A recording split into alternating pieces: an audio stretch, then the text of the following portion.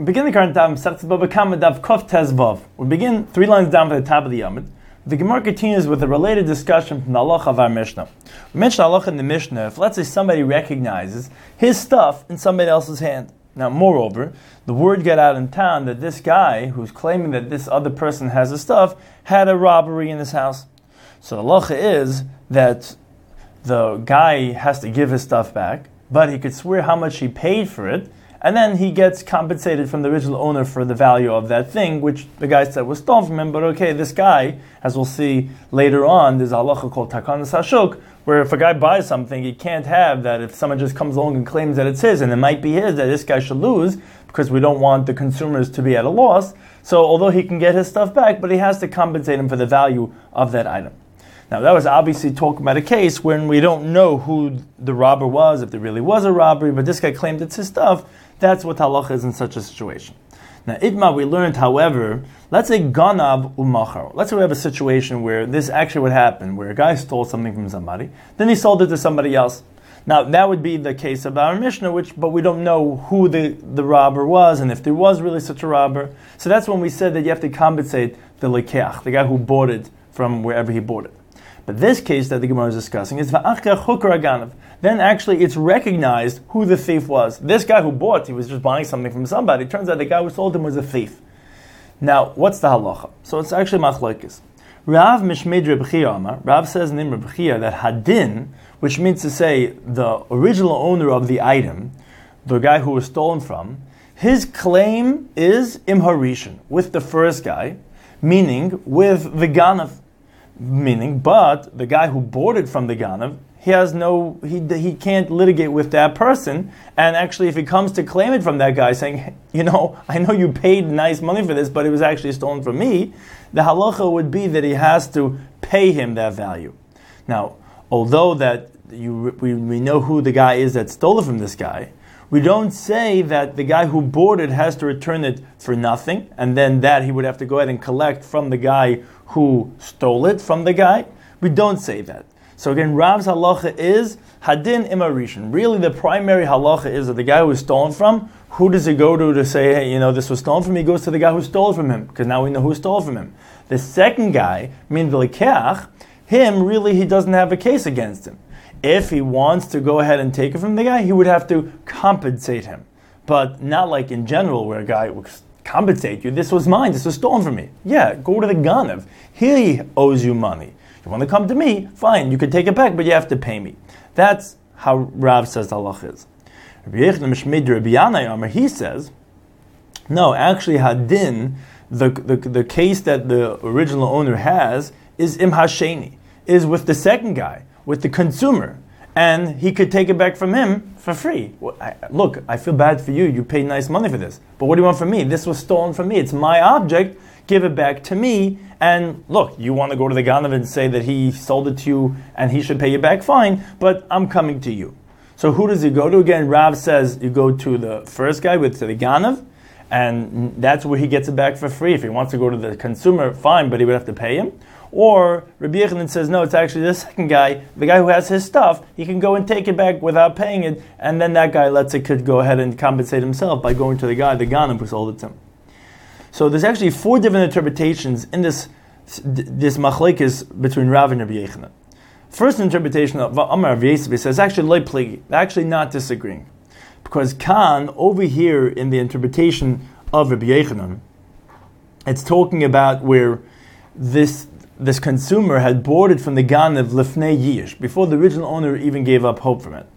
So that's where Rabbi Yechanan said hadin imasheni. So then he can go and litigate with the second guy, because the second guy got it before he was able to be kind. I mean, he was still the original owners when the guy took it.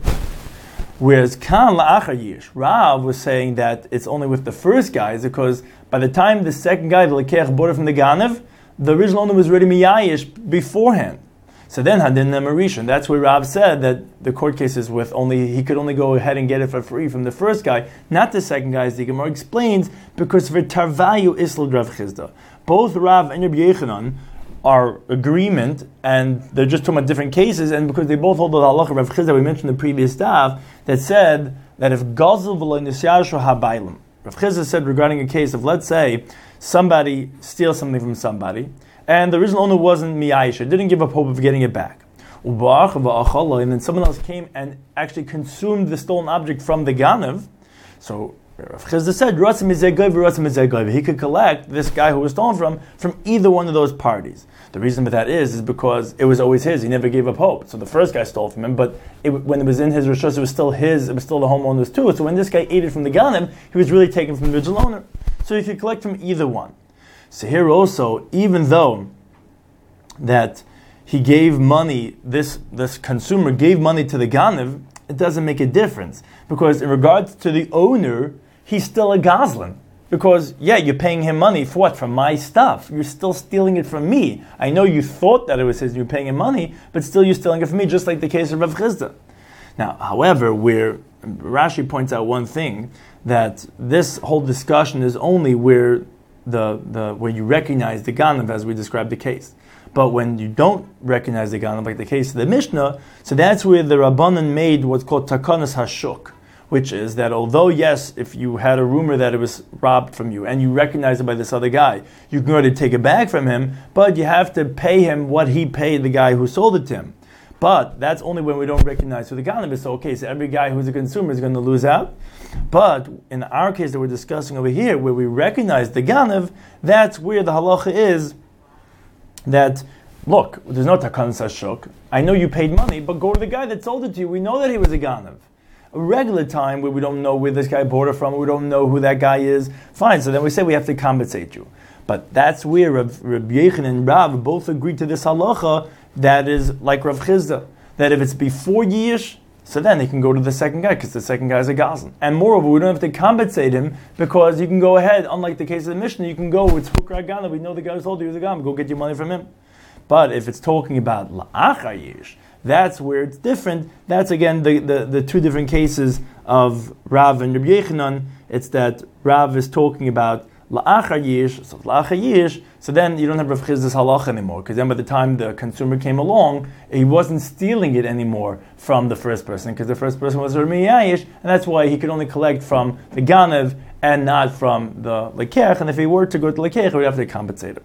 That's the first approach. Now, on that, Abaye asked from Rabbi Yosef, he says, V'loi pligi? Is it really so, like you're saying that Rav and Rabbi Yechanan do not disagree? And you're saying, of course not. You're saying that because they're talking about different cases. They're both really holding Rav Chizda's halacha, and then it depends. If it's someone before Yish, then it's like Rabbi Yechanan, which Rav Chizda's halacha applies, that you can go to the second guy. If it's after Yish, before the guy buys it, then it's like Rav, who says you can only go to the first guy, to the Ganav. On that, Asabaya, but Hamatnis Kuhuna, but the halacha is regarding certain Kohana gifts. There's 24 gifts that Kohanim get. That the halacha is Kilifnei Yish Dami. It is essentially always like before the Kohen was Miyayish. The reason being is that a Kohen is not Miyayish of getting his Kohana gifts. And still, Upaligi, still we find that Rav disagrees with Rabbi Yechanan, and he says that the halacha is that you could only litigate with the first person, meaning with the Ganav, not the guy who bought it from the Ganav. Now that disproves what Rav Yosef was trying to say. He said that Rav's halacha, that hadin marishin, is only because it's la'achar yish that the second guy bought it. But here we're going to see clearly, as we're describing the case of matnas kahuna, is a case of before yish, and still Rav says you can't be done with the second person, with the lekech, only with the moich, only with the ganav. It's not like learning a Mishnah. Mishnah says in Masechet Schulin, Omar loy.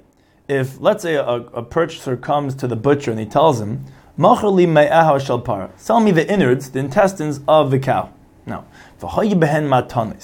in those innards were the kahana gifts, because one of the kahana gifts is what's called the keva, which is the maw, it's the jaw and the throat area.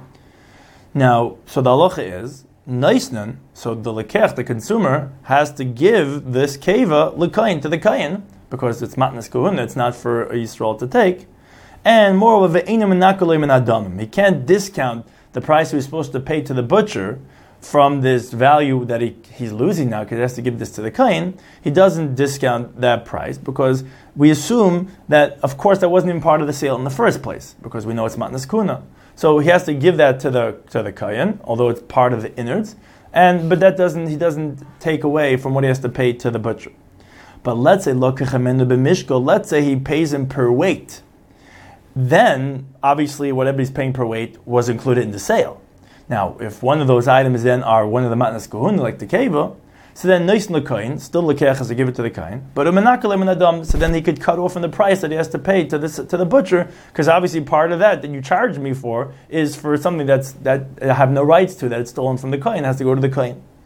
That's the halacha of the Mishnah Masechtas Chulin. Now, v'amar Rav, and Rav had said, lo yishanu, he didn't learn that this last case, that when he buys it by weight, that he has to give it to the koyin, which the word giving to the koyin sounds like that the purchaser has to give it to the koyin, meaning that the koyin doesn't pay him for it, and that he has to go ahead and claim money from the guy who sold it to him, meaning he paid him $1,000, and really now he's only getting $800 worth because he has to give matnas kuna part of it. So it sounds like that he's not getting compensated from the koyin. He has to go get that money back from the butcher. Says Rav, that's only tokma el shashaka la'atzmai, only if he waited for himself. Aval shaka lo hatabach, but if let's say the butcher is who waited it for him and gave it to him, then hadin actually, then the koyin who is contesting his matnas kahuna, he contests im hatabach with the butcher. And that the loss doesn't come from the consumer, that he has to go ahead and try to get his money back from the butcher. Rather, the consumer says, look, I'll give you your matnas kuna, but you have to go ahead and you have to litigate with the butcher and not me. Now, where is that from? That's Rav's opinion that he says, hadin im harishin. Because the tavach essentially in this case is like the first guy, is like the ganav, because he's the guy who's weighing it and giving it to the lekeach, which is stealing it from the kohen, and the lekeach is the second guy. And still Rav says, hadin matabach, that the kohen has to deal with the butcher, even though, as we explained, it's talking about before yish, because matnas kuna is always the kohen's, not miyayish. So obviously we see that Rav does not hold of the halacha of Rav Chisda, because he's talking about even before yish. So obviously he's disagreeing with Rabbi Yechanan. How can you say that Rav and Rabbi Yechanan agree with each other and they both hold the Rav Chisda, and just Rav, although it sounds like he's not holding like Rav Chisda, only talking about lacha yish, when we see clearly here it's even before yish, and still Rav says hadin marishin with the tavach, and that the lekech doesn't have to deal with that and to have the loss. So that the Gemara answers for Rabbi Yisrael, no, it's not difficult. Ema afdin ema tabach. That what Rav is saying is not that it's only with the rishon, but actually that the kohen could also contest with the butcher. Now, what's the chiddush in that? Of course, he's the ganav. He's the guy who waited it out to the second guy. So that the chiddush is no, because ma'adu tema, I would have thought to say ein matnas kuna nigzalois, kahana gifts cannot be stolen. Why? Because the rights that the kohen have to it are so strong, because it's really coming from Hashem. Hashem decides these parts go to the kohen. Therefore, just like Kachim, Hektish, Matnas Gavaya, wherever they are, they belong to Hashem. So to here, wherever they are, they really are the Koyans. And therefore, even if the butcher weighted it and gave it to the Lakeach, that what he did, that process really wasn't stealing, because you can't really steal it. Wherever it is, it's owned by the Koyan. And therefore, we would think that actually the Koyan would only be able to go to the Lakeach. Kamash Malam, that's the Chiddush. That Rav is saying that no, he could even go to the butcher, that it is considered like he's stealing it. But not that it's only with the tabach, it's actually also with the tabach, also with the butcher, but of course you could also go to the second guy, because it actually is before Yish, and Rav does hold the Rav Chizda's halacha, like Rav Yosef had interpreted, and therefore he could also go with the Sheni. It's just saying that he could also go to the butcher, and it is considered like he's stealing. Now the Gemara asks, but Abaya, who, as we see from his question, that he held that Rav and Rabbi Yechanan are disagreeing, so then the question is, B'mai Peligi, regarding what point then are they disputing? So that's what the Gemara answers, that, as we had explained, they're disagreeing in the case of before years, Bid Rav Chisda, in the halacha of Rav Chisda, that Abaya's premise was that Rav does not hold of the halacha of Rav Chisda, and that's why you could only contest with the first guy and not with the second guy. Again, that's Abaya's interpretation, that they're actually disagreeing in Rav Chisda's halacha, where Rav Yosef responded to that question and said, no, that it's like he had answered, they both agree to Rav Chisda and they're not disagreeing with each other, just that Rav's talking about La'ach Yish and Rav Yosef is talking about Lifnei Yish. Rav Zidam, he says a third interpretation. He says that we're talking about that where the owner was not Meyayish yet, where in the case where the owner wasn't Meyayish, so everyone agrees to Rav Chisda's halacha that Hadinim Hasheni, meaning that you could contest with the second guy, and you could take it away from him. Now, but over here, the case is talking about The Yish, however, only happened when the purchaser had already bought it. And the original owner was not miyayish when the thief still had it. And therefore it's in such a case that they disagree. What's the machlokes? Marsa Rabbi Yochanan holds Yish v'achkach shin rishus kani. That in that order of when you have first the owner being miyayish and then the change of domain, then the guy who gets it from that shin rishus, the lekech, the second guy, then he acquires it. And then you would say that the guy can't contest with him. However, if there's first a change of domain, like in the case that we're describing, Rav Zvid saying they're disagreeing about, first the Ganev sold it to the Lekeach, and then the original owner was Miyash, then Loikani. Then he has not acquired it, because you already got it in a forbidden way, because although there's a change of domain, but the guy wasn't Miyash, it's still his. When he's Miyash afterwards, that doesn't help anymore. Whereas a Marsa B'Leishna, but Rav holds that there's no difference, that you're always going to acquire it, and therefore, actually, as Rashi says, he wouldn't even have to give him back the money, because you have nothing to do with me, because I fully acquired it, I don't owe you anything. So that's why, again, Rav said that Hadin's only with a Rishon, and whereas because he holds that it doesn't make a difference as long as you have Yish and Shin Rishus, even though you have Shin Rishus first, it's still Kainet. Whereas Rabbi Yochanan said that no, it's only in the order of Yish and then Shin Rishus, but if Shin Rishus and then Yish, that doesn't work for him to be Kaina, and that's why Dinah Mashayni can go ahead and get his thing that was stolen, not only from the original guy, but even from the second guy. Rav Papa, he says a fourth interpretation. He says that no, really the case that they're disagreeing about is before Yish. And both of them actually hold up the halacha of Rav Chizda. Now, therefore, Biglima, buy a stolen cloak, buy a garment. Says Rav Papa, the Kul Amalei Pligi Dehad Lamari. There, no one would disagree that then it would have to go back to the original owner for free. And that is, the purchaser would not be able to withhold and say, no, I'm only going to give you back your stolen object if you pay me. He can't say that, because that's like the halacha of Rav Chizda, that if it's before Yish, then he could contest from this one or from that one, and he wouldn't be able to stop him. Of course, then Lekech would be able to go to the Ganav and get his money back, but from the original owner, he has to give it right back to him. So what's their machlokes? But what they are disagreeing about is, as we'll shortly see, specifically in the case of that we described it regarding Hukra Ganav, where we recognize that the guy who sold him is a Ganav. So regarding such a case that Rav and Rabbi Yochanan disagree, did we make this what we call takana sashuk, which literally means to say that the rectification, the institution of the marketplace, meaning people buy things all the time. We want consumers to be secure and safe. So it's regarding that halacha if we institute takana sashuk, where Rav Mishmid Reb Chia, he says hadin im ha'rishin. Now, as Rashi points out, according to this fourth interpretation of Rav Papa, when Rav said Hadin im Harishan, it's not the way we were interpreting up until now. Hadin im Harishan up until now we were saying was the guy who was stolen from, the Balabayis, who does he contest with? Is it with the Rishon, meaning the Ganev, or with the Sheni, the second guy, the territory, which is the guy who bought from him with Lekeach, which that's the Sheni. That Rav Papa is interpreting a different interpretation.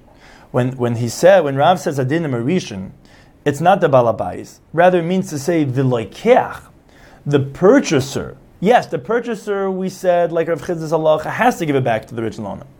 And he has to give it back, he can't hold them back.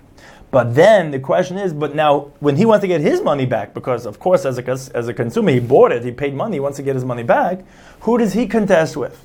So Rav was saying, Hadin Marishan, meaning, Dina de Lekeach de Lishkol Zuz Meganav. He goes to the first guy, which is who the first person that he dealt with, which was the guy who sold it to him, which was the Ganav. That's where he goes to get his money back.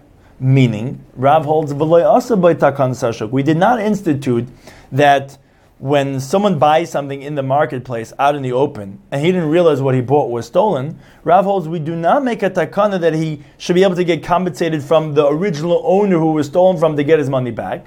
We didn't do that. As we'll see shortly, but which is evident from the halacha of our Mishnah, when we don't know who the Ganav was, then we make takan sashuk, and then even though the guy who was originally stolen from wants to get his thing back, he claims it's his, fine, he could get it back, but you have to compensate that guy, because we don't want consumers to lose faith in the market. But when he does know who the guy is, so then there's no takan sashuk. Go back to the guy who stole from you, get your money back. Whereas Rabbi Yechon Mishum de Rabbi Yana Amar, he says Adin Masheni. Says no, it's actually he could even contest with the second guy, meaning Dina de Lekeach de Lishkal Mibala Bayis, that the law is that the consumer could actually go ahead and get money back from the original owner, from the guy that was stolen from. Because of us by Takanas Hashuk, we did institute this Takanas Hashuk. So therefore, although that we do hold the halacha of Rav Chizda, and again, as we said, that the Lekeach cannot tell the Balabais, La Bal Devam Dediyat, who are you to come to me and get your stolen thing from me? Go to the guy who stole from you, I bought it from him. He can't say that. But after that he pays up the stolen thing to the original owner, then, however, he could go right back to the owner and say, okay, but give me my money back because of the Takanas Hashuk. Which Rashi asked, then what's the difference? What's the practical implication of saying, if the guy could get his money back from the owner, that to say because not like Rav Chizda, because la badvam dediyat, or to say because of the Takanas Hashuk? What does it help to hold like Rav Chizda that the guy could get it from him? If anyways you're saying Takanas Hashuk, that he could get his money right back from him. So that Rashi explains the difference would be in the case of, which actually is Rav Chizda's halacha, when a guy robs and then someone else comes and consumes that thing from the robber without paying for it.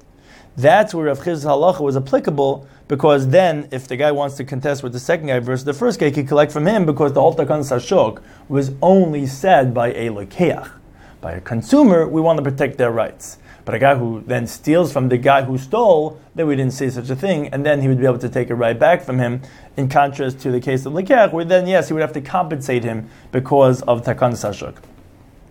Now, according to this last interpretation of Rav Papa in this machlokes, so the different opinions are that Rav holds we don't say Takanas Hashuk, and Rabbi Yechon says we do say Takanas Hashuk, even though both of them hold the Rav Chizda's halacha. So on that the Gemara asks, "V'sava Rav loy also about Takanas Hashuk." So what are you saying? That Rav held that we don't make Takanas Hashuk, because that's how Rav Papa interpreted when he says Adin Marishin, the Lekeach could only contest with the first guy, meaning the Ganav, and not with the original owner. So it sounds like we don't make Takanas Hashuk, that when he has this thing that he bought, which was stolen from somebody, and the guy wants to get his stuff back, he can't go ahead and get his money back from that guy. But ask the Gemara of Rav Huna, Tamid de Rav, Rav Huna was a student of Rav, meaning he would follow in halacha like Rav. The Chanan Bisha Gonav Glima Bezabna. Chanan, the wicked, he stole a garment and he sold it to somebody else. Now, Asla Kamed Rav Huna. Now, the original owner found out about this, and he sees a third party has this thing that someone stole from him and gave it to and sold it to him. So now he came in front of Rav Huna. So Amalela, who gavers, Rav Huna said to that person, to the original owner, Zilgo Shrei Avitach, which literally means to say, open up your collateral, meaning redeem your thing with the mashkin that you're holding on to, meaning to say that you have to pay that guy who has your garment to get your garment back. So even though it was stolen from you, but you have to go ahead and pay for that. Now, that sounds like Takanas Hashuk. Takanas Hashuk is that even though it was stolen from him, but if he wants to get it from a third party, from Lekeach, he has to pay him back. Now, how can you say that if we're in the student of Rav who says we don't say Takanas Hashuk? So that says the Gemara, no, Shani Chanan Bisha. The case of Chanan Bisha is different. Kivin de Lekalishta Lumimine, since you can't collect from him, he doesn't pay up, he's not a guy that you could collect from. So it's Kaloi Hooker Dummy. It's like the case of when the Ganav is not recognizable, which is like the halacha of our Mishnah on some level, where when you find a guy, say, hey, this was I had a robbery, this is my thing. Now the guy says, look, I don't know what you're talking about, I bought this from somebody. So the halacha is that he has to give it back to him, but he has to compensate him, which is Takanas Hashuk. So here also, even though here we know who the Ganav is, and Rav said when it's Hukra Ganav, then we don't say Takanas Hashuk, but here it's like Loi Hukra Dami, because since you can't get any money out of him, therefore the Lekeach is going to lose, because he's not going to be able to get his money back. So that takes us back to the old marketplace institution, which is to allow the guy who, yes, although it was stolen from him, but he has to pay the Lekeach the money that the Lekeach paid for it. And again, that Rav agrees to the basic halacha of Takanas Hashuk. Now, relating to this, Amar Rabbi, he qualifies this halacha of Takanas Hashuk. He says, Im Ganav Mefurzamu. However, if the guy that this Lekeach bought from is a well-known thief, Layasa by takan sashuk. Obviously, then we did not institute takan sashuk, which again, the whole premise is that we want consumers to be protected, to say that, okay, look, if it was stolen from somebody, the guy could get it back, but he has to pay the consumer for that. That's only if the guy you're buying from is a regular guy. If you know he's a well-known thief, then you shouldn't have got yourself into that mess in the first place. Then we're not going to let you get your money back from the guy that was stolen from. Now, that the Gemara asked, but everyone knew about this wicked chanan, and yet we just mentioned before also about takan sashok, that Rav Huna made takan sashok, that the consumer was able to get compensated from the original owner that it was stolen from. So the Gemara answers, Nehidim afursam lebishusa. No, although he was well known for his wickedness, legnevusam afursam, he wasn't known as a thief, that he wasn't known to be wicked for. And therefore, the guy didn't have to expect that what he was buying from him was stolen, and therefore we did say takan sashok in that situation. Moreover, other qualifications in the halacha of takana sashuk. It might was said, ganav upar b'chayvev. Let's say somebody steals something and he uses it to pay up a debt of his, which is, let's say, for a loan. Or ganav upar b'kefer. Let's say he stole something and he used it to pay up the credit that he had racked up at his store, at his supermarket. So the halacha is lo yasa b'takan sashuk. In those situations, we didn't say that the storekeeper or the lender who took that money should be protected under the law of takan sashuk, that when the guy who was stolen from comes to take it away from them, should say, okay, fine, but give me back my money. No, we don't say that over there. Because the Amri, we say, look, lo yadaita dahanu. It wasn't with the intention of this stolen thing that you obviously immediately that you gave him anything, that you gave him money in the first place, because you actually lent him the money, you gave him the credit before he even presented you with this stolen thing. The whole concept of takan sashuk is that we want to protect you for what you're doing. So when he's giving you an object and you're paying for it, that was given under that pretext, and therefore you're going to be protected under that law. But here you already had given him the money months before. Then he's paying you with this thing. When he's paying you with this thing, that wasn't why you had expended that money in the first place, and therefore when the guy who was stolen from comes to take it away, you don't get compensated for that exchange. Another halacha, mashkanta shavi masan b'meya. Let's say there was a collateral that was worth 200 for a loan of 100. So then, asa by takan sashuk, that's the same idea, where why do you extend him the loan? Because you knew you had such a big collateral, so that's why that's under the same pretext of the takan sashuk. But let's say shav b'shava, let's say he lent him $100, and he gave you collateral worth $100.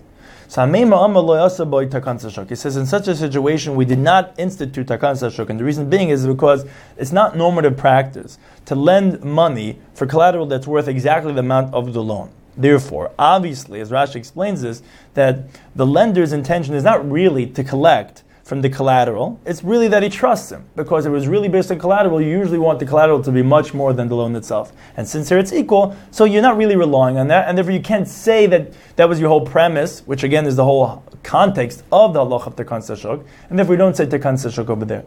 Whereas Mazucha Amar Asa by takan sashuk, he says no, even when it's equal to the collateral, we did make takan sashuk, because ultimately he was lending based on collateral. Again, that was a mistake, but that's the halacha of takan sashuk, that we don't want the market to be afraid of maybe this is a stolen thing, and therefore even when the guy who was stolen from comes to get his thing back, he has to compensate him for that value.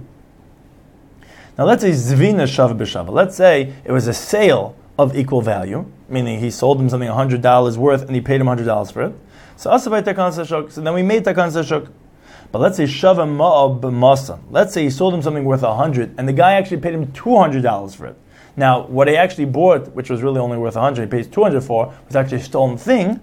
So Rav Shesha Samaloi asavai takan sashuk. He said in such a situation we did not make takan sashuk, meaning, and therefore he can't even when the guy who was stolen from comes to take back his object, which is worth 100, he can't even get 100 back from the guy.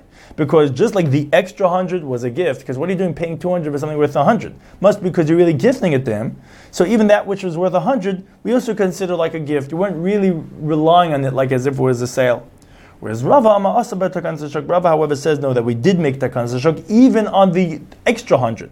Meaning to say when this guy wants his thing, which is really worth $100 back, he has to actually give him to the guy who bought it 200, which is how much this guy paid. Because sometimes people overpay for certain items, and therefore it is normal and it is considered a valid sale that he was relying on, not like a gift, to even get back the $200 from the guy who was stolen from. Now the Gemara concludes, in all these cases that we discussed, we did say the takan sashuk. Labar miganav upar b'chayvai and ganav upar b'kefa, except for the two cases that we discussed regarding when the guy had already owed a debt of a loan, or he had already had built up a bill at his market for a certain amount of credit, where then he stole something to pay that up. There we don't say takan sashuk again, because the guy, the store owner, the lender, had not extended the money based on this object. That was only giving months later as payment. For payment, that wasn't what he was relying on, and therefore the halacha concept of takan sashuk does not apply in those cases. Now the Gemara illustrates with a few different illustrations these halachas. So the Gemara tells that Avimi bar Nazi was Chamud Ravina, the father-in-law of Ravina. Have a masik bahu gava abba zuzi. He was trying to collect from a certain individual who owed him 4 zuz. Now Ganav Galima. So this borrower who owed him the money, he stole a garment and Asinale, and he brought it to Nazi, to Avimi bar Nazi, who he owed the money to. So he thought he paid him up. So now he lent him another 4 zuz. He paid up already the first debt. He lent him another 4 zuz. Now l'sayf hukra ganav. At the end, it was recognizable that actually he was a ganav, he was a thief. What he originally paid up for those first 4 zuz was not even his. Now, so therefore he really owed him now 8 zuz, because the garment he has to give back to the original owner. Now, so the first thing he paid up wasn't really paid, and now he owes him for the second time that he lent him another 4 zuz. So Asla Kamei Ravina said, he came in front of his son-in-law Ravina. So Amar, Ravina said, look, Kamoi, regarding the first 4 zuzim, Ganav upar b'chayve. That's essentially a case of when someone steals and he uses it to pay up a debt, which over here you had already lent him beforehand 4 zuz, and then he, quote, paid up with the stolen item of the glima. So that we said, so therefore, he doesn't have to, meaning the guy that was stolen from, doesn't have to compensate you when he takes away the glima from you, because as we said, that's not what you extended the credit for on this thing. That was only paid up at a later point in time. Now, Hanach arba zuz achrini, however, the last 4 zuz that you lent the guy, that was only because he had given you collateral of the garment. Oh, so shakal zuzach, then you could take your money from the original owner, v'hadeglimi, and then give him back the garment, because that is takan sashuk. Takan sashuk is that if the reason why you extended the second time was based on that you had the garment. If you wouldn't have the garment, you would have extended it. So that is valid for takan sashuk. So therefore, basically, his son-in-law was telling him half of it he'll be able to get back for the klima. Not all, because the first 4 zuz is a case that we said that you don't say takan sashuk, which when it was for payment for a previous extension of credit. However, for the second 4 zuz, he'll get compensated. Now, Maskil Rav Kohen, but Rav Kohen asked on this halachic psak of Ravina, says, V'dilma, but maybe glima bahani zuzi kama yahavenale. Maybe he says, you're learning it wrong. Maybe when the guy, this ganav, this borrower, when he paid it back to Ravina's father-in-law, when he gave him the garment, it was for payment of the first 4 zuz. Now, that is, as we said before, ganav apar b'chayve, ganav apar b'kefai. That's a case of stealing and using it to pay up a debt, or stealing to use it to pay up credit. And therefore, for that, when the original owner comes to get what was stolen from him, you can't get compensated for. Now, moreover, he says, the last 4 zuzim that he lent him, that that's only because he trusts him just like he trusts him the first time. In other words, he's trying to tell Ravina there shouldn't be any takan sashuk even on the last 4 zuz, because he's not lending him because of the collateral of the garment. No, the garment was used for payment. So, okay, so your trust is still with me. So I'm going to lend you another 4 zuz, not because that's as a collateral, but rather just like I trust you the first time and you paid me up for it by giving me the garment, I trust you again. But it's based on the trust, not on the garment.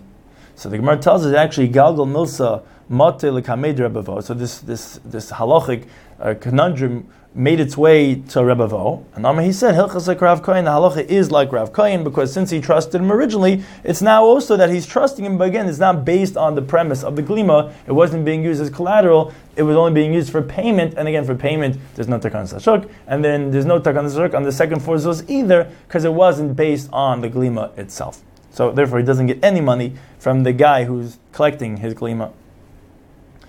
Now the Gemara tells us that Narsha, Ganav Sifra, which these are all places, names of places. A person from Narsha, he stole a sefer, a book. Zabne le Papano betamnan zuzi. So now he sold it to a person from Papano for 80 zuz. Now, Azla Papano, he's also a merchant. Zavni lebar mechuzah b'mei v'essences. He went and sold it to a person from mechuzah for 120 zuz.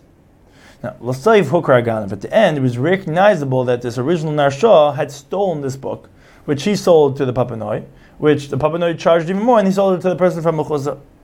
So Abaye said, the halacha is lezel mari desafer. So the owner of the sefer, he goes, v'yav le'labar mechuzah, and he gives to the person from mechuzah, the last guy who's the one he's left holding the book, he gives him tamnin zuzi, 80 zuz, v'shokal sefer. And he takes his book, meaning because the original value that the book was purchased from the Ganav was 80 zuz. Now, although the person from Mechuzah, he bought from the guy who bought from the Ganav, and he paid 120, but the guy who was stolen from, when we have Takan Zashuk, he has to compensate, says Abaya, he only has to compensate the first price that it was worth. So he's only paying 80 to the person from Mechuzah. Now, for Azla bar mechuzah, so therefore, what does the person from mechuzah, who he paid 120 for it, he goes v'shokal arbon mi papanoi. He goes and he collects 40 from the person from papanoi, who that's how much he had made. He only paid 80 for it, so he's not losing anything. He's just not getting what he gained off the person from mechuzah, which this original guy who was stolen from pays him the 80, and then the 40 he gets back from papanoi. So no lokeach is losing. You do apply takanas hashok, and the only one that's losing is the guy who was stolen from, which hopefully he'll be able to get his money back from the person from Narsha. But again, we say Takan Sashok that he has to pay only 80, and then that guy from Mechuzah will get his 40 back from the Papanoi. Now, on that maskula Rava asked Nabaya, wait a second, he says, Hashta lekeach meganav. If a guy who purchases from a ganav, we said Asabay Takan Sashok, we say that he doesn't lose anything. Whatever he paid to the ganav, he gets paid back from the guy that it was stolen from. So lekeach mibaya. So a guy who bought from a guy who bought from a Ganev, that last guy, this person from Mechuzah, who paid 120, he should be worse than the guy who buys from a Ganev. You're saying that he only has to pay him 80 and then he has to go ahead and collect from the guy who sold it from him. But we don't say that by a guy who buys from a Ganev. We don't say, oh, get what you paid from the Ganev. No, he gets whatever he paid for from the guy who was stolen from the Nigzel. So why over here do we say that you don't have to give him all 120? So Elam Rabba, rather, Rabba disagreed with Abaya. Says, Lezel Mari de Safer, rather, the owner of the book goes, V'yavle lebar mechuzah mei ve'esen zuzi. He has to give the person of mechuzah how much he actually paid for it, which is 120 zuz. And then v'shokal sefer, then he can take his book. Then v'lezel Mari de Safer, then the owner of the book goes, V'lishkal arbon mi papanoi, then he has to collect the 40 from the papanoi, which is how much he had gained off his selling it, because he only paid 80 and he actually sold it for 120. And then v'tamnim in Narshana, and then he'll be able to go ahead and obviously go to the guy who had stolen from him, which is the original guy, the Narshana, who he had sold it for 80. He'll be able to get his money back then because he paid 120 for it to get his stuff back. Then he'll get 40 from Papana and 80 from Narsha. But says Rabbi, you can't say that the last guy, the Bar Mechuzah, that he has to have any responsibility. That's Takan Sashok. A guy who buys something shouldn't have to lose anything, and the Nigzel has to compensate him for all of that value. Now the Gemara continues with the next Mishnah. Zeba b'chavita shel yain. If one guy is coming with his barrel of wine, v'zeba b'kadish shel dvash, and this guy's coming, they're both walking in the street, this guy's coming with his jug of honey. Now, nistika chavish shel dvash. Now, the guy who has the jug of honey, his jug cracks. Now, honey is worth much more than wine. So, v'shavach zeh ez yenei. So the guy who is holding his jug of wine, he says, you know what? My wine is much less of a loss than this guy's honey. So he pours out his wine, and he goes and he saves this guy's honey in his jug. So the Mishnah continues, Amid Beis says the Tanakama, Ein le'elas schari. So he only has his pay, meaning he could only charge the owner of the honey for how much he would have to pay for renting his kli, his vessel, and for the amount of work that he did to save the honey. But he doesn't get compensated for the loss of his own wine. But, says the Tanakama, V'im Amar, but if he says, Atzel es shalcha, I'll save your honey, but you have to go ahead and compensate me for my wine, then the owner of the honey has to go ahead and pay the owner of the wine for the loss of his value of the wine. Similarly, Shatev Nachal Chamoir v'Chamoir Chaver. Let's say the river is coming and is flooding over and is going to drown his donkey and his friend's donkey. Now, Shaloi Yafamana, B'Shachaver Masayim. His donkey is worth 100. His friend's is worth 200. So he makes a simple calculation. He leaves his own donkey to drown. And he goes to save his friend's donkey. Says the Mishnah, in Leila Schar, he only gets how much a guy would have to charge for his services, but he doesn't get compensated for the loss of his donkey. But if he tells him, look, I'll save your donkey, but you'll compensate me for the loss of my donkey, so we'll both get 100 out of this, then he has to go ahead and give him the value of his donkey that he left to drown to save his more expensive donkey. Now the Gemara asks on this halacha, V'amai, why? And this is going on the case of the honey. Why is it that he only gets the amount of how much the pay is, and he doesn't get compensated? But let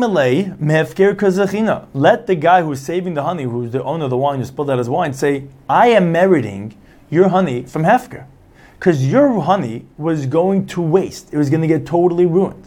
It cracked and was just going to get ruined on the floor. Now, I'm like saving something from hefker. So then the question is, why is halacha ein le'el schar? He only gets how much a laborer would get paid. To the contrary, he actually should be able to take all the honey for himself. Now, as Rashi points out, this halacha is only talking about the case of the honey, because with the case of the donkey, you can't say that, because there that original owner could have saved his donkey. He could have gone and went after that too.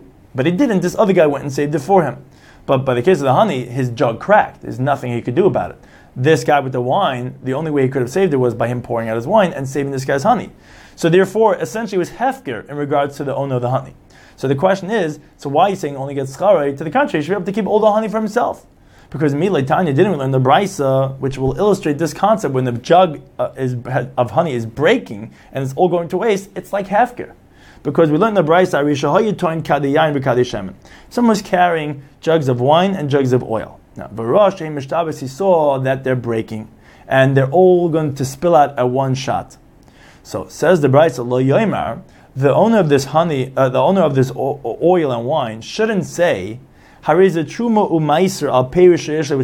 inappropriate for him to say, which because he knows it's going to go to waste, but it's not yet wasted. He says, oh, I don't want this to be a loss. Let it be a loss for the Kohen, for the Levi. He says, oh, let this be truma of a meiser for the produce that I have tevel in my house. He shouldn't say that. And actually, if he does say that, it's like he didn't say anything. Now why? Obviously we see because since it's going to waste, he has no rights in it. It's like hefker. And therefore he doesn't own it and he can't use it for truma meiser on his produce at home. So therefore ask the Gemara, so why in the halacha of the Mishnah, when the honey, the jug cracked and is going to waste, did we say only gets his as if the pay he would be able to charge for his services, but he doesn't even get compensated for his wine? Why? He should be able to take all the honey for himself. It's hefker. So that answers the Gemara, could Rabbi Yirmiyah. Like Rabbi Yirmiyah says, which will be mentioned later on, that where he says in that context, Kishe Ekel Beis Abad Karchala, so Hachanam here also it's talking about Kishe Ekel Beis Abad, which here obviously we're talking about in regard to the jug of honey, but ekel is that like a netting that surrounds a vessel, which has in it like a liquid, which it's the ekel is the netting that's used in the olive press, which they use it to contain the olives. So this type of netting is karach alaha, is covering, surrounding this barrel of the honey, and therefore, although it cracked, not all of it is going to be spilling out at one shot. Rather, it's going to be dripping out drip by drip through the holes in the netting. Therefore, it's not hefker. Yes, if it was cracked and there was no netting, that as we see in the Brisa, then it's hefker, and then of course he'd be able to merit all the honey himself. Here, since it's surrounded by this netting, so although it's going to crack, and he has to pay him for the services that he did, but he can't be zeicha from all the honey because it's not hefker, it's not dripping out at one shot, it's going to go slowly, and that's why it's not hefker. Now, however, the Gemara, asks on the Brisa. The Brisa said, V'im Amar, regarding this case of someone that has a jug of oil, a jug of honey, that's cracking. And so it said that he shouldn't say that it's going to be for Truma Meiser. Now, the Brisa says more of a V'im Amar, and if he does say, Lemakom, he hasn't said anything as we proved, which was the question on the Mishnah, we see that it's Hefker. And in the Halacha Mishnah, we said seemingly it's not. So we say, okay, because the Mishnah is talking about where it has this netting, in contrast to this case of the Brisa. But on this Halacha, the Brisa, the Gemara says, but Tanya, we learn the Brisa seems to contradict this. Another Brisa says, Misha bo baderech, if someone is walking on the road, umois biyadi, he has a lot of money on him, v'anatz kenegdoi, and there's a guy, a thief, that's opposing him. So says the Brisa, Lo Yoimer, this guy who's about to be mugged, should not say, Hare Peiros, look, I have produce of Meiser Sheni, Sheyesh Lebetech Beisi, which I have in my house. Now the halacha is, Meiser Sheni, which is the second type the person has to either all of that produce be brought up to Yerushalayim, or you have to deconsecrate it onto money, and bring the money up to Yerushalayim and use it to buy food over there. So this guy's thinking, hey, great idea. Meiser Sheni money is not really my regular money. It has certain limitations. You have to take it up to Yerushalayim. So he says, look, this money, if I'd be able to go ahead and deconsecrate my Meiser Sheni produce onto this money, then when it gets stolen from me, then okay, it gets stolen from me, what can I do? But then I won't lose the money itself, because I'll have already gained all the Meiser Sheni produce, which is chulin by me now. So the Bride says he shouldn't say that, oh, I have produce in my house, let them be mucholal na mois halol, let them be deconsecrated on these monies. Now, but says the Brisa, if he does say it, then his words are valid, and then the money becomes Meiser Sheni money, and then 30 seconds later, when the guy steals his money by gunpoint, then that's the Meiser Sheni money that was taken. So we see clearly, seemingly contradicting the previous Brisa, which there it said that you're not allowed to say something that's about to be taken from you, about to be lost, which is inevitable. Here also it's inevitable, it's about to be lost, and still we say it's not hefker. We say that dvar ar kayamin. So why in the previous Brisa we say that loy maklum? So the Gemara says no, they're different, because hacha here by the case of the anas, of the guy who's going to rob him, b'mayaskin, what are we talking about? B'shiyach lahatzel, where he could save it, he could avoid, he could protect himself from the robber. That's why it's not considered hefker and dvar kayamin. Now the Gemara asks, but if you could save it, so like then why do we say, oh, you shouldn't say lo yem hari perishes, why not? If you could save it, then it's like your regular money. It's not hefker at all. So why is that inappropriate? So now the Gemara answers no, because yes, you could save it, but only under extreme circumstances. You'll have to negotiate with the thief. You'll have to maybe go run into a dangerous place. Whatever it is, it will be under extreme circumstances. Really, the odds are he's going to steal the money. So if it's inappropriate, a person should not be taking his thing and putting the loss onto Hashem, so to speak, of like Meiser Sheni. That's inappropriate.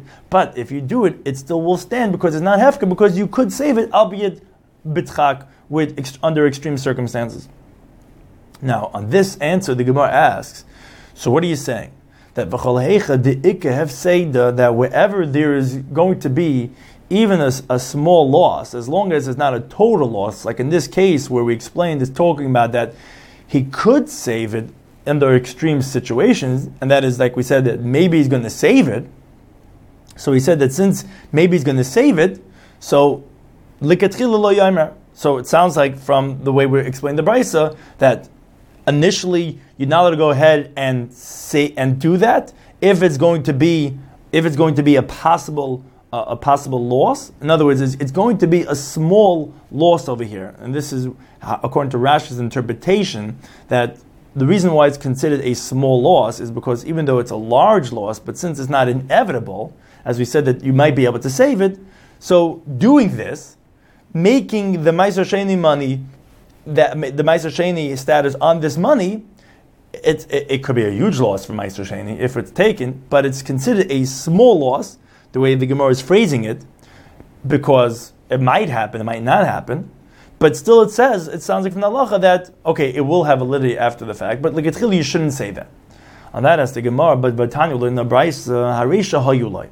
If let's say a Levi had Eser Chavya Shel Tevel, he had 10 barrels of Tevel. Now, a Levi doesn't have Tevel because he doesn't have his own grain. It means to say that when he gets Meiser Rishon, it's still considered Tevel for him, because he has to give what's called Trumas Meiser, which then he has to give a tenth from his Meiser to the Kohen. So up until he does that, it's considered Tevel, untithed produce for himself.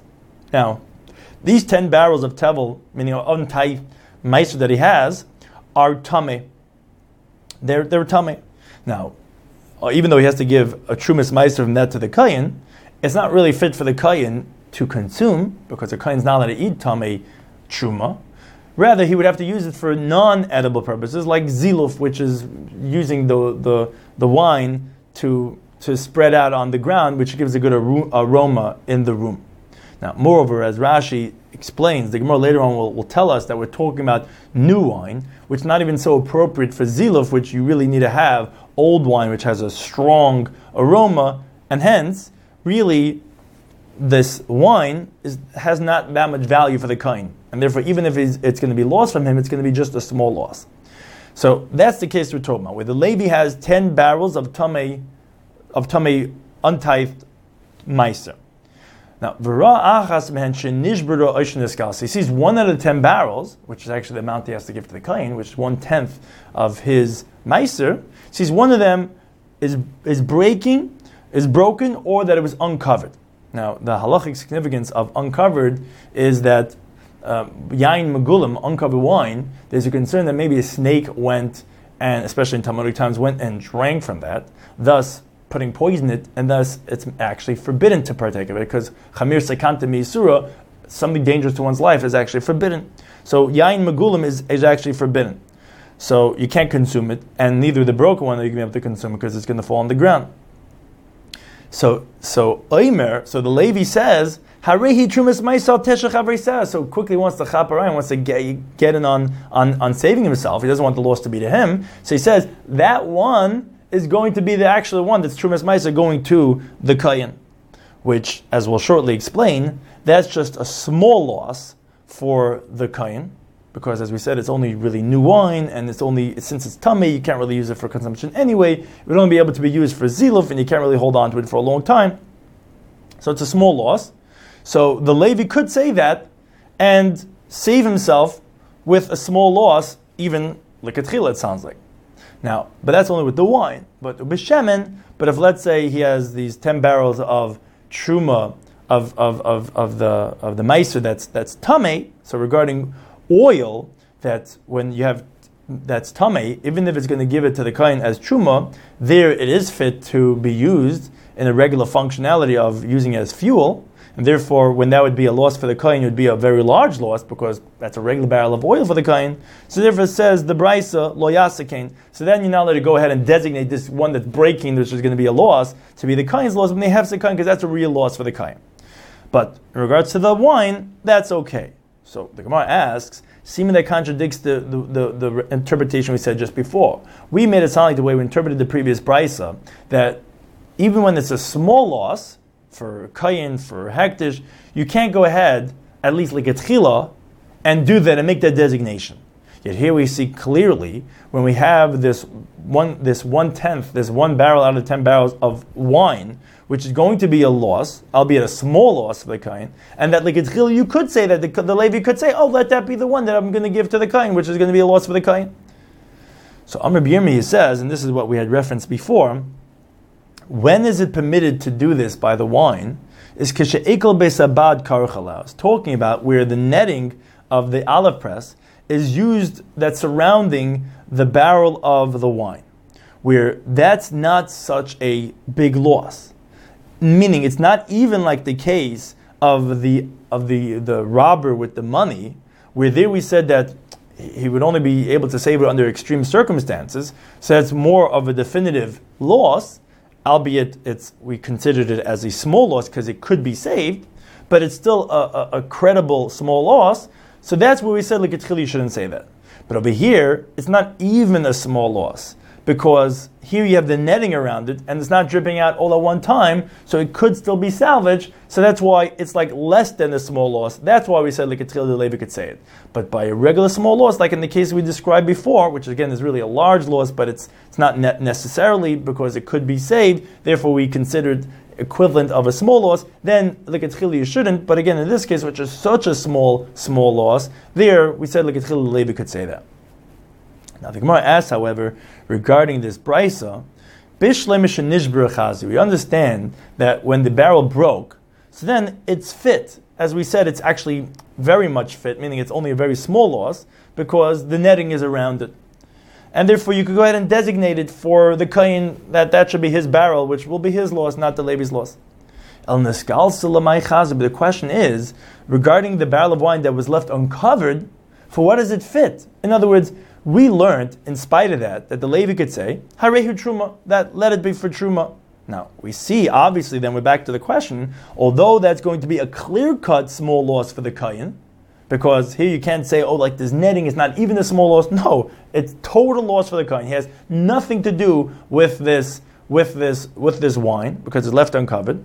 And even though it's a small loss, we see we're not concerned for that. So that contradicts what we said in the interpretation of the previous brisa, where we said that no, if it's a definite small loss, then the ketchila you shouldn't say. Here we see the ketchila, he could do it by the barrels of wine, even though it's yain magulm that was left uncovered.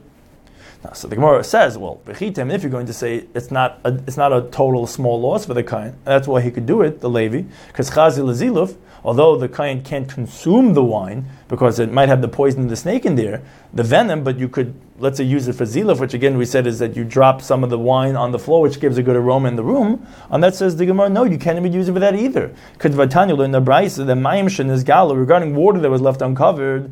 Hareza lo yishvachem b'rshus harab. You're not allowed to spill that water in the public domain because maybe someone's going to be walking over that barefoot. And some of the poison, the venom of the snake is going to go into his foot. Why? Because he might step on a pebble, which is going to make a hole, which is going to pierce his skin. And then some of the poison from the water is going to go into him, and he's going to die. So you're not allowed to pour this water into the Rosh Hashanah. Moreover, you can't use the water to knead clay with that, because then again it's in the clay. You're not allowed to use it in the Talmudic times they had the floors made out of dust, so you can't use it to settle the dust in the house. You can't use this water to feed either his animal or someone else's animal, again because of danger to life, because maybe then they're going to slaughter the animal and you're going to eat from that animal which has that venomous water inside of it. So therefore you see that there's no utility whatsoever for mayim or yain magulim. So how do we understand that the Levi could likatchila say that when we said in the previous halacha that for a hefsin mu'id you cannot likatchila do that? So I think Gemara says no, it's not a total loss even by yain magulim.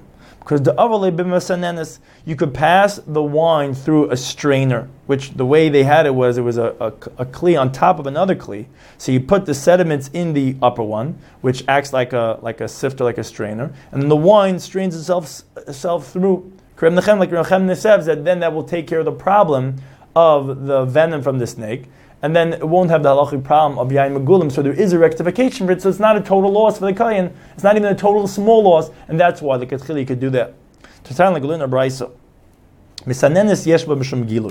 A strainer, says the Tanakama, has the halachic problems of wine being left open. In other words, you have to cover the upper part of the strainer so that the snake doesn't drink from the wine on the top, even though the wine's going to be going through the top part, strained through into the bottom part. Still we're concerned that maybe the venom of the snake will go through with the wine into the bottom kli, where again we were talking about if the lower one for sure is left uncovered, where that's for sure a problem. Now, but Amr Nechemi, he says no. He says, Emasai, when did we say that when the kli, the strainer is left open, that's a problem for the venom from the snake? That's Emasai Bizmancha Tachtoina Magula. That's only if the lower kli is left open, where there's no strainer. The strainer is only from the top one going down to the bottom one. So if the bottom one is left open, he's going to be drinking from the bottom one, then there's nothing, then it has the venom inside of it. But when the lower one is covered, then even if the upper part is uncovered, there's no halachic problem about wine being left uncovered. Because the poison, the venom of a snake, is comparable to a sponge. Meaning, it floats and it stays on the top. It doesn't come down through the strainer into the bottom part. So therefore, says the Gemara, it's not a total loss even by yain magulim, because you could strain, you could sift it, it doesn't come through to the bottom. So even by yain magulim, since it's not a total or small loss, again it's a small loss for the kohen, even if it was a total loss, but still we said in the previous halacha, even a small loss like a tchili, you cannot cause that type of a loss. Here it's not even that small loss, because even that small loss could be rectified by having it strained in the strainer. Now that the Gemara asks, wait, Lavit Marla, didn't we learn in this halacha from Nechemia that Amr B'Simin Amr B'Shum Malevi says Loi Shanu Elosh Loi Tarku? We didn't learn this dispensation of Reb Nechemia only if the wine with the venom from the snake wasn't mixed by a person. So, for example, like the case of the strainer, where no one touched it, it's just the snake who drank from the upper wine. When it's going to sift through by itself, it goes at its own pace. Then the venom stays on the top, and that's why it's not a problem. But he explained, but if let's say it was mixed, then it's forbidden, because then it all gets mixed together. And here in this case of the barrel, when if you had the barrel that was left uncovered and maybe a snake drank from it, when you're going to be pouring from the barrel into a strainer, that's going to be mixing the venom together with the wine, and it's going to go through that way into the strainer of the kli. That's problematic, because then it already got mixed in, and then it doesn't get sifted out anymore. Then the venom is already mixed into the whole thing. So how can you say that that's an option to make it not into a definite hefsed ksas when it's not an option, because it's not happening by itself? It's through human touch, which again mixes it all together. So the Gemara says, no, Hasan Nami, even in this case of this brisa of the uncovered barrel, efshir de monach midi, it's possible to put either a cloth or the bottom of a sifter, apuma de chavita, on the mouth of the barrel itself, the shafile, where if you pour it slowly, then it's going to be the same functionality as when you have a sifter working by itself, going from top to bottom. Here you could do the same thing. If you put something on the top of it, it's going to be going slowly sifting. Then the venom will stay on the top and will not come through the strainer. And therefore, again, there is a rectification. That's why it doesn't contradict the previous interpretation of that halacha, where even by hefsek ksas, like it's chili, you shouldn't say it, but here we say like it's chili, you could say it, is again because since it's not a total loss of even the hefsek ksas. Now the Gemara asks, but Reb Nechemia, if it's like we had answered to explain this halacha regarding the 10 barrels, where we said that even when it's left uncovered, we said that you're allowed to say, the Levi's allowed to say that this one barrel that's uncovered is for the Kayin, which we said seemingly contradicts the previous halacha. So we said, no, it doesn't contradict, because although it's Megulin, there is a permissible way of having it. And we said, who's that like? That's like Reb Nechemia. But that the Gemara asks, if this brisa is Reb Nechemia, but then we have a different question. Mi tarminan? Could we take truma from, we said that all 10 barrels were tameh. They were all meiser that were tameh, and he was going to take off trumas meiser from one of the barrels for the kain for the other 9. On that has the Gemara, if it's Reb Nechemia, does he hold that you could take off trumas meiser that's tameh from meiser that's tameh? But Vatanya learned the brisa that says, the Tanakama says, Tarmin minat tameh ala tameh. He says that you could take off trumas meiser that's tameh for meiser that's tameh, or min hatar ala tar, or when they're both pure, of course, or min hatar ala tameh, or from trumas meiser, the one barrel it's tar, you could use that to use for the trumas meiser for the other 9 barrels that are tameh. Avalei min hatameh ala tar, but you can't take something that's lesser than, you can't take the trumas meiser that's the one barrel that's tameh to use the trumas meiser for the other 9 barrels which are tar. That's the Tanakama. Now, Reb Nechemia disagrees. He says, "Af min atome ala tome lo hitiri litrum." They did not permit to take off a barrel of wine that's truma that you want to use for trumas meiser, meaning a tenth of the tenth that the Levi gives to the kain, that it's tameh, even if the other barrels that he's taking it off for are tameh too. Ela b'shal demai, only by demai, which demai is when the person purchases something or gets it from Hama Oretz, which the halacha is that you have to take off the maestris because we're concerned that maybe the Amaretz didn't do the proper types. By Demai, when we're not sure, then we're lenient because actually the majority of Ameratzim, of ignoramus, actually do take off meiser. And therefore it was already had meiser taken off from it. And therefore it's only a rabbinic stringency that you have to take off the trumas meiser. So in such a case, that's where we're lenient. But in general, you're not allowed to take off trumas meiser from tameh on tameh. So if it's from the Nechemia, so how do we understand the halacha in the first place that you're taking one out of these 10 barrels, which all are tameh, for the other ones which are tameh? So the Gemara says, you're right, hachanami b'shal demai. Just like Reb Nechemia said that when they're demai, when you had gotten it from Amma Oretz, then you could take off tameh from tameh. So here also says tomat in this brisa where it's demai, and that's why you could take off one barrel for the other 9 barrels, tameh from tameh, because again, even Reb Nechemia agrees by demai. Now the Gemara goes back to clarify Amar that we said in the brisa, that although he allows by the wine for the Levi to take off that one barrel that was either left uncovered or that's breaking, which is going to be a loss for the kayin, but b'shemen lo yasikin. But by the case of the oil, where there's 10 barrels of oil and one of them broke or was uncovered, then he can't use that one to designate it as the trumas meiser, and they have sar kayin because that's a loss for the kayin. That's a real loss. As the Gemara is going to explain, by wine, it's not such a loss. Okay, so then we let you go ahead and create the loss for the kain. But by oil, which is a real loss, because you could use it for regular purposes, for lighting purposes, where it's not a problem that it's tummy because the kain is not going to be consuming it, then you can't go ahead and use this and create the loss for the kain instead of yourself. Now the Gemara wonders, Ma'ishna Hashem, and what's the difference between oil? The rola hadlik, because it's a regular loss for the kohen because they could use it for lighting purposes.